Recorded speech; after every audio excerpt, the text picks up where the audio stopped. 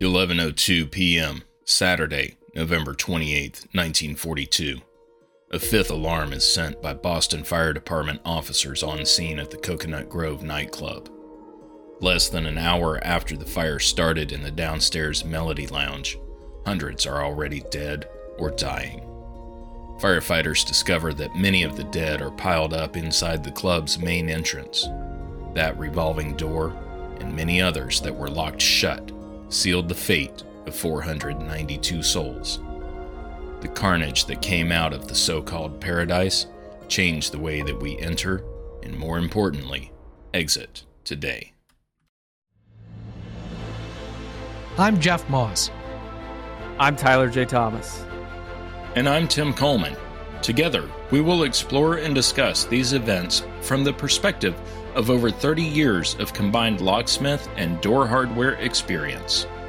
This is the Three Tumblers. The Coconut Grove Fire, Part 3, Phoenix of Paradise.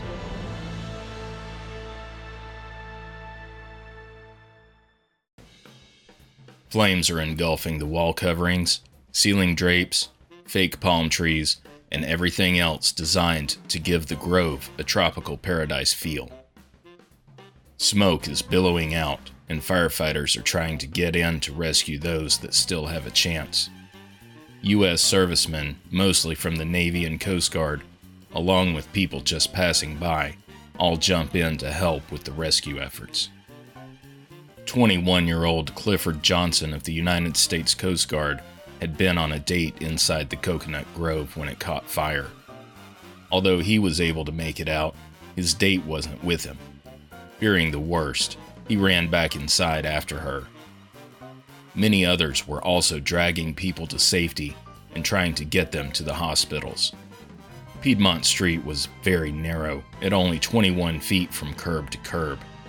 For comparison, modern city streets are typically 50 feet wide today. The club's parking area and Piedmont Street packed with cars and what fire trucks could get near. There was no room for ambulances or other vehicles to get close to transport victims to the hospital. That didn't stop members of the Navy, though. They arrived from the nearby yard after receiving a request for help from the Boston police at 10:45 p.m. The Marine Barracks sent 3 trucks with 5 men each, and the Navy Yard's medical crew sent 6 station wagons with drivers and corpsmen. Ambulances, taxi cabs, delivery trucks, and military vehicles were all pressed into service transporting victims from the scene to the nearby hospitals. Massachusetts General Hospital and Boston City Hospital both received the majority of casualties. At one point, Boston City was receiving a new patient every 11 seconds. Fortunately, the hospitals were well prepared because only a week earlier, there had been a citywide drill simulating an attack from the Luftwaffe. There were stockpiles of supplies, medications, and even blood. At 11:30 p.m., the fire at the Grove is officially extinguished, but the investigation is just beginning. So mass casualty incidents, even today, are something that can be overwhelming to even the best prepared hospitals. You have EMS workers who go out, respond to the scene, transport to the hospital. The hospital only has so many beds and can only take in so many people at a time. Boston City Hospital was receiving 1 new patient every 11 seconds. Imagine if you're working in your shop and you're receiving 1 new customer every 11 seconds, and you have to deal with that customer. Those aren't matters of life and death. This was. They were just completely inundated, but they handled it really, really well, probably due to all the preparations as part of the war effort. Having that drill just a week earlier, having all the medical supplies stockpiled. And also, we got to give it to the armed services because it wasn't just the Navy and Coast Guard, but there were the Marines, the Army, there were off-duty police officers and off-duty firefighters who all saw the smoke, heard the calls for help, and went to the scene. Yeah, and I think this is a really good use and example of mutual aid in an early form. I know today here all the hospitals share data with the county if they're on override or if they're closed for patients for any reason, if they need to be diverted out of their facilities. So information sharing was a lot different back then, but I think that's a pretty good response for the time. We're in the middle of wartime, so luckily there were a lot of people in the area to come help. And I don't know that that's done as much today. If it's just local and regional law enforcement, I know the National Guard exists for things like that. So I think that's a good sharing of resources and proves that training works. And keep in mind, too, that a lot of these people that are coming in are suffering from hypoxia, which can be confused with a lot of different other things that they would have naturally been exhibiting or experiencing. For example, rapid heart rate, likely from the adrenaline rush that the situation calls.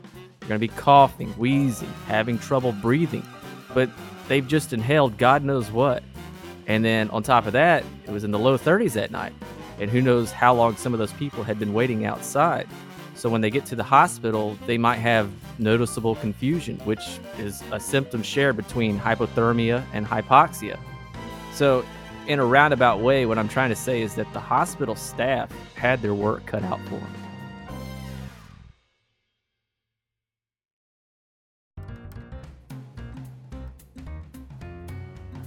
While the official report by the City of Boston Fire Department was released on November 19, 1943, days shy of the one-year anniversary, the investigation started just minutes after the fire was extinguished.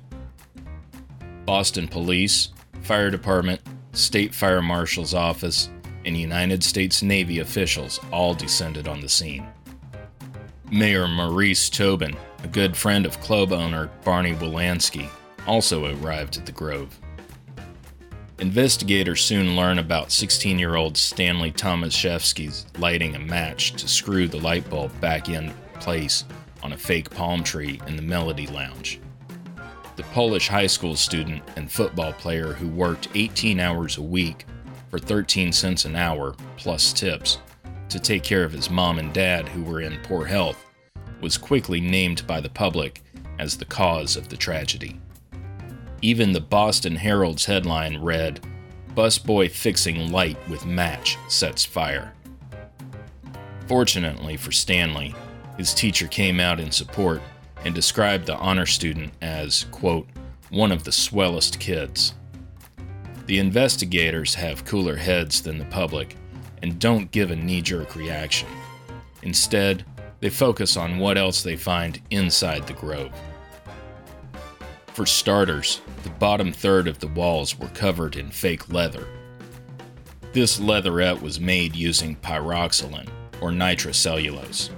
First developed in the 1860s as an alternative to gunpowder, it was later found that the dinitrate form of the chemical can be used in lacquers for furniture.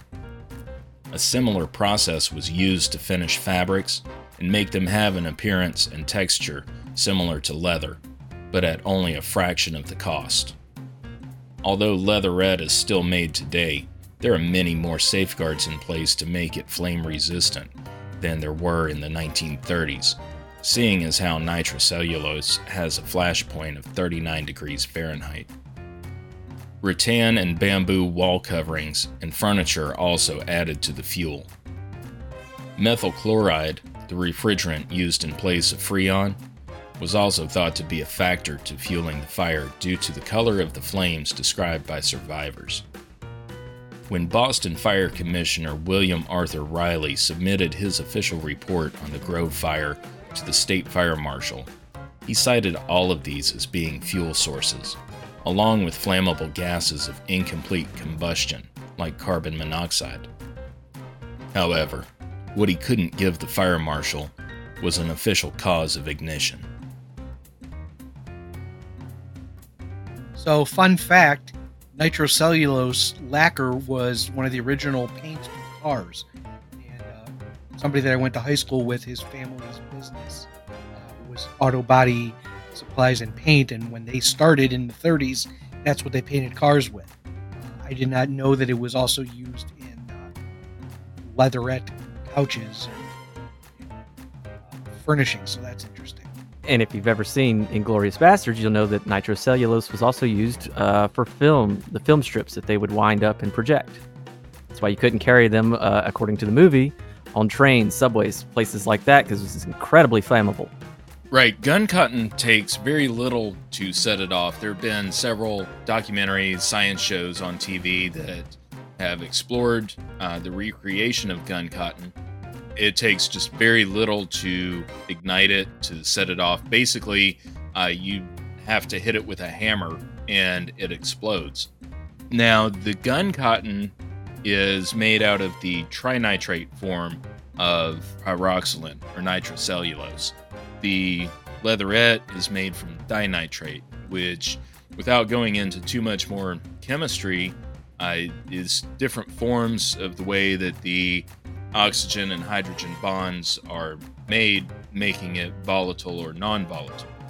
Something else that I wanted to mention is the media's power.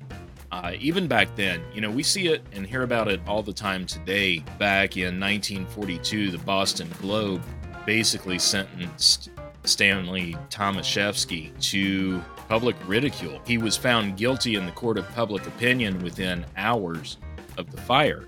The public's just haste to judge out of an already bad situation. Thankfully, the investigators kept a cool head and told everybody, said, hey, just wait a minute, we're investigating this. Don't rush to judgment on him.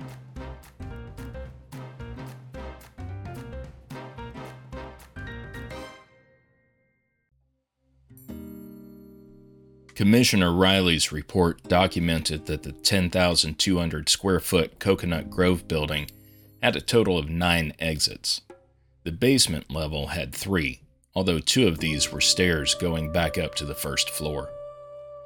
The ground level had 6 exits, 2 onto Piedmont Street, 1 onto Broadway, and 4 onto Shawmut Street.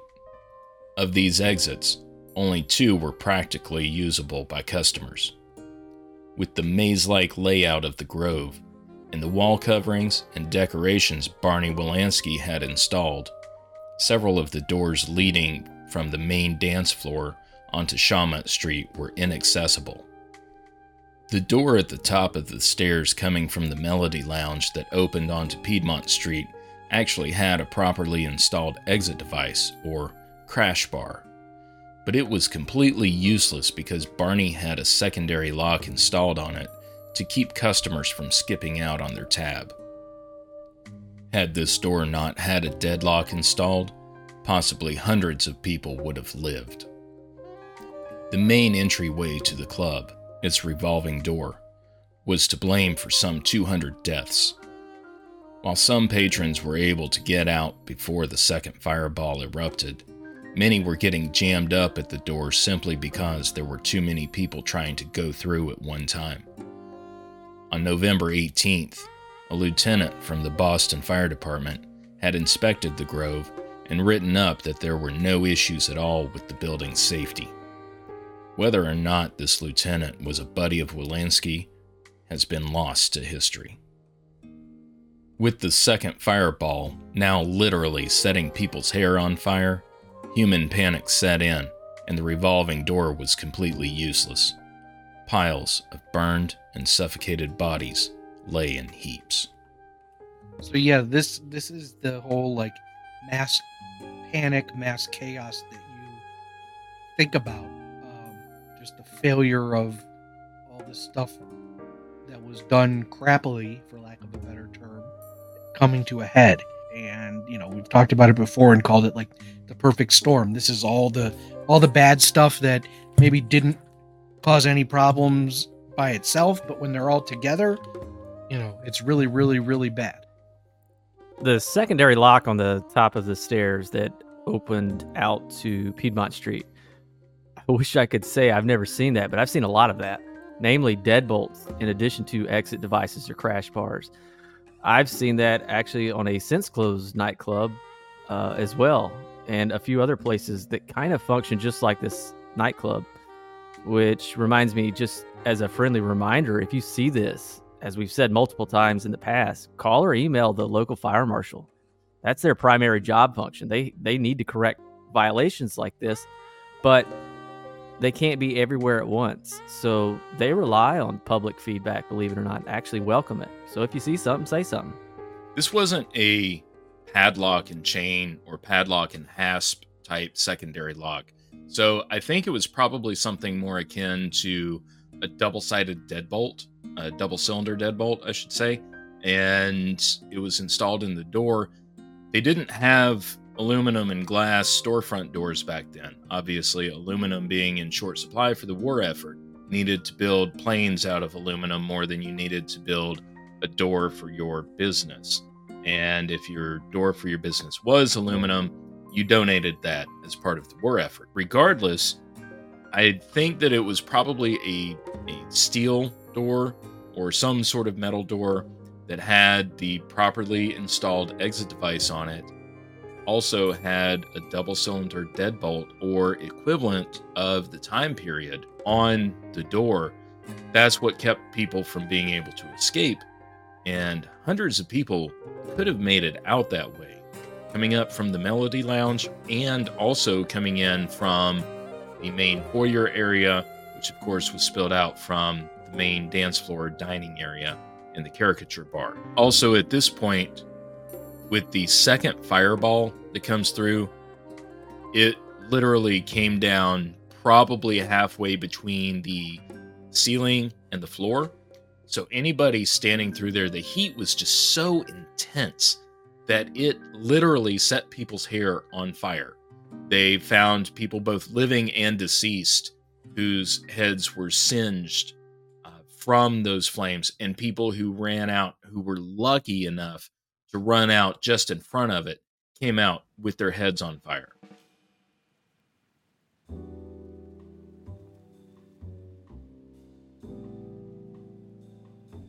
The fire at the Grove was a wake-up call to America. While defending itself from outside attacks during the war, it realized that many buildings could effectively kill citizens all by themselves without the help of Nazis. Changes were called for and made, not just in Boston, but throughout the country. Revolving doors were outlawed in the U.S. for a short period of time. When they were allowed again, they were required to not only have collapsible leaves, but also have outward swinging exit doors flanking both sides. Codes were changed to require doors along the path of egress to always swing outwards, exit doors to remain unlocked from the inside at all times, and clearly illuminated signs indicating the exit doors to be visible even in the darkest rooms and heaviest smoke. Business owners also could not cover up exit doors, nor could they block them by any means. Doing so meant facing criminal charges. All exit doors were also required to have exit devices installed and no other kinds of locks on them, preventing people from being trapped inside an inferno like the Grove. The National Fire Protection Association, which was the authority on building codes at the time, began changing the language of its life safety code so that it could be used as actual legal reference. This gave more teeth to authorities enforcing building safety. So the changes in the code language at this time go from adopting non-legal terminology that, when viewed in the eyes of the court, could be considered more of professional suggestion than actual legal terminology. After the Grove, the NFPA changed its life safety code to reflect language that could be used within actual legal terminology. It goes from a suggestion to legal requirement. That's what gives it the teeth. And I'm sure somebody who's a lawyer could give a lot better explanation of that, but basically, we have real change that can be enforced now that is on paper, in writing, in black and white. I said, if you look in a code book, it's shall be done, shall be installed, shall be, not please do it if you want. These are not optional. Yeah, anytime the word shall is used in any type of legal document or legislation or statute or code, shall means you must. May is a possibility. So when referencing, I guess my original point was, if the local codes and ordinances referenced back to the NFPA document at the time, that NFPA document would not read shall. It would read may or should.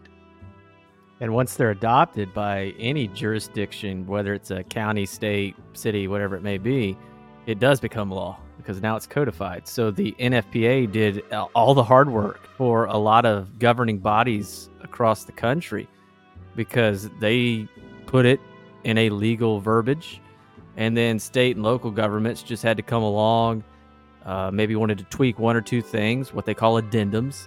We've got a whole document in Georgia, addendums to the IBC and FPA. They make little changes to it, but not much. You know, they want to change maybe measurements or rewrite entire paragraphs to remove the shalls or include mays or shoulds or whatever it may be. But once they're adopted, they're legally binding at that point. And we've talked a lot about the NFPA and IBC in previous episodes, namely their efforts to make life safety better. But another name I don't think we've mentioned up until this point is Underwriters Laboratories. I think maybe we did in season 1 for high security, but that was it. Just, kind of a name drop. Initially, and certainly around this time, they focused on 3 big things. Number 1, devices meant to stop fires, like extinguishers. Number 2, devices meant to resist fires, like fire doors. And number 3, devices that frequently caught on fire, which applies to basically everything we just heard about. The reason why we don't enter public or commercial spaces lined with combustible materials on virtually every square inch is because of groups like the Underwriters Laboratories and their testing on items and item improvements. There are so many hidden wills in our society that most people will never know about, but thankfully they're there and they're always trying to make things safer for us, so that we're not going into the hellscape we just heard about. Also, one other thing I'd like to add about this is that the Von Duprin Hardware Company pioneered the free path of egress method of thinking years before. This is not just an oversight. It's not just a design flaw. This is a blatant disregard. On the night of the fire, there were well over 1,000 people inside of a building, rated for only about 600. They never consulted with hardware professionals in order to make the building safe through all the years of renovations, ownership changes.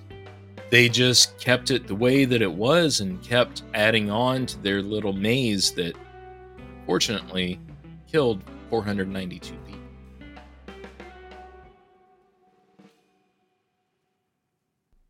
Laws and codes about doors and hardware weren't the only things to have changed because of the Grove. Handling of mass casualty incidents and treatment of burn victims also advanced. Triage systems were created to better prioritize victims arriving at the hospital. Doctors Charles Lund and Newton Browder at Boston City Hospital developed a chart to quickly estimate the percentage of body area a person has burns to. That chart is in every emergency department and ambulance in the country today. 13 of the survivors were among the first humans to be treated with penicillin. Burn victims were treated in sterile wards. Before these advances, most burn victims died from infection. Clifford Johnson, the 21-year-old Coast Guardsman who went back into the Grove a total of 4 times looking for his date and pulling others to safety, received this top-of-the-line treatment at Boston City Hospital. While recovering from burns over 55% of his body, Cliff learned that the girl he had been with that night had escaped around the same time he had. Like all of the severe burn patients, Clifford had a team of nurses caring for him 24 hours a day throughout his recovery, including Marion Donovan. She tended to him after doctors performed some of the first pinpoint skin grafts. It was a procedure that paved the way for modern burn care. So yeah, I think, like you said, nowadays it's different. I think most hospitals are probably run by, at least here, most of the hospitals are run by one of two agencies where they all receive the same training. All the firefighters know which hospital to take people to. There's sharing of information, sharing of records. It's not like it was back in the day when they were all independent hospitals and sending people across the city, to some foreign, for lack of a better term, foreign hospital. I feel like treatment would be a lot better now.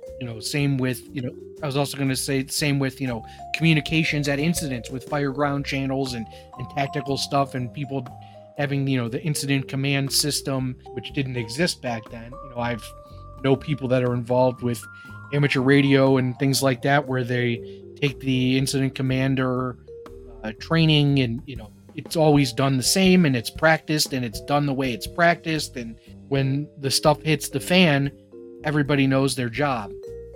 At least they had a drill, recently.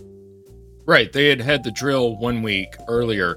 But also, just so that our listeners know, Massachusetts General and Boston City were not the only two hospitals. They received, between the two of them, they received 83% of the victims from the fire. But there were other hospitals that received about 30 or so patients. That was Peter Bent Brigham Hospital, Beth Israel Hospital, Cambridge City Hospital, Kenmore Hospital, Faulkner Hospital, St. Elizabeth's, Malden, Massachusetts Memorial, Kearney, and St. Margaret's. So there were more than just those two hospitals that received patients from this. I don't know the sizes of those others. Obviously, Boston City and Massachusetts General were both the largest at the time. And also, Barney Wolanski was at Massachusetts General Hospital in a private room recovering from a heart attack on the night of the fire. So he's in that same building where victims of his nightclub are coming into. So this is in or around the time of the first pulse oximeter, and right before their use became widespread. So I wonder if they had one of the devices like that on hand, because I imagine determining a fire survivor's oxygen saturation levels are very important. I know they had manual ventilation. All that had been used, invented, widespread for almost 100 years up to that point, probably longer if you want to be technical about it. But I had to imagine that when people are coming in, determining their oxygen saturation levels are very important. And if they had that capability at that time, I'm sure it would have been a necessary and valuable tool, but they did pretty well. Just one of those little things you'd like to know, if it made things a little bit better for them, or if they didn't have it and just performed admirably without it. Also, at the time, there wasn't an established triage system. Nowadays, you have a system for rapid triage, and then it can kind of filter out once you get into one of the four main categories, being green, yellow, red, or black. Green meaning that you're okay. Yellow is somebody that you want to treat soon, but not right away because they are stable for the moment. Red is critical. You need to treat them immediately. Black is deceased. Those are the triage colors under the incident command system that Jeff was just discussing. The fact that antibiotics were not used then. We take antibiotics for granted today, but back then, we're looking at 13 of the first human beings to ever receive penicillin as a result of this fire. And the thought process was that burns open up the body's interior to infection. And most patients died of infection from serious burns at the time. So the treatment before this was basically applying a chemical to a person's burns that caused the body to create scabs over the burns. So imagine having nurses and doctors pouring fluid over your open burns, trying to make scabs form.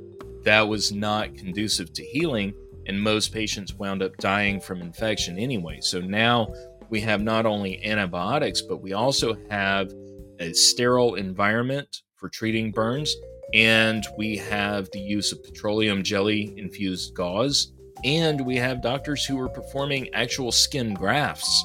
And they're doing not just general skin grafts, they're doing pinpoint skin grafts. So in the case of Clifford Johnson, they were taking tiny pieces of skin that were not burned, removing them, and then placing them where they could grow and help heal his burns. And the lessons learned from this paved the way to modern burn treatment.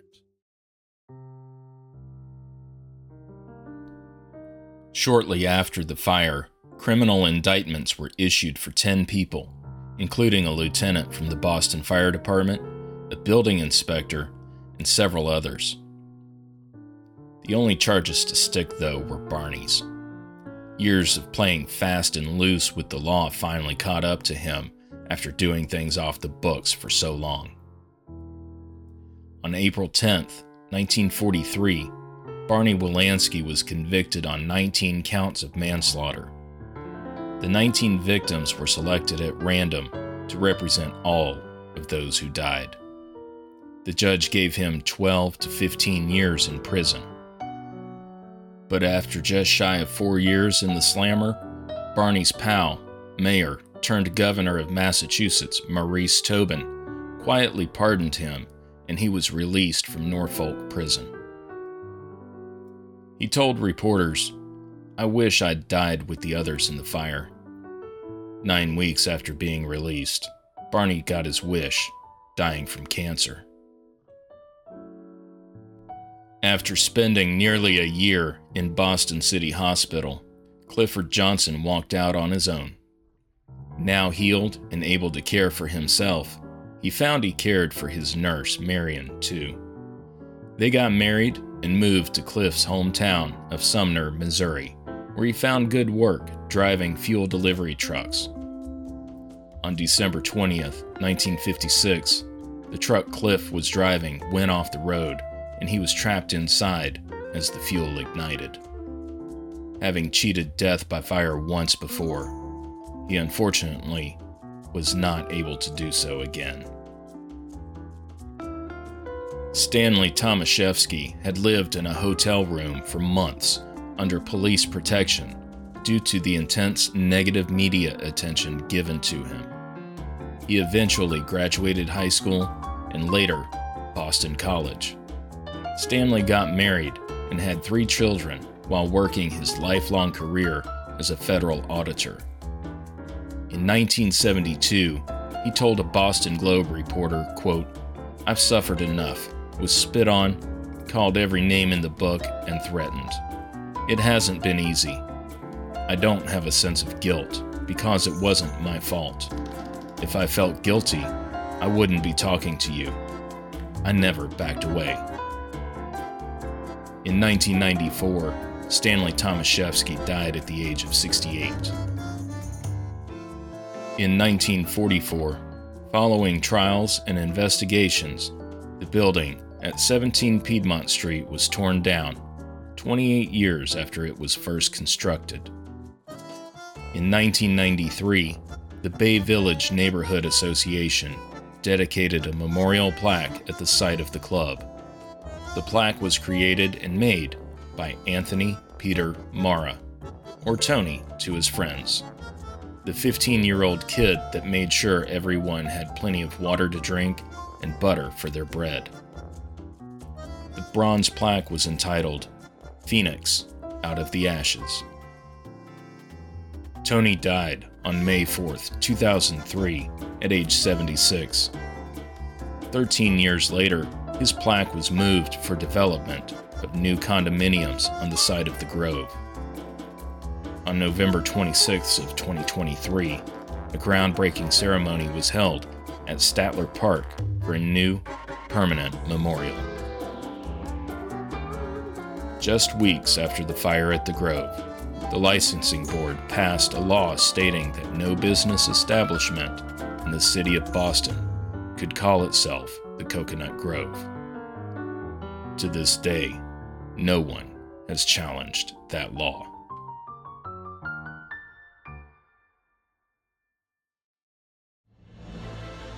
Executive producer is Tyler J. Thomas. Technical producer is Jeff Moss. Writer and editor is Tim Coleman. For source materials, see our website, 3tumblers.com. Get this episode and others wherever you get your podcasts.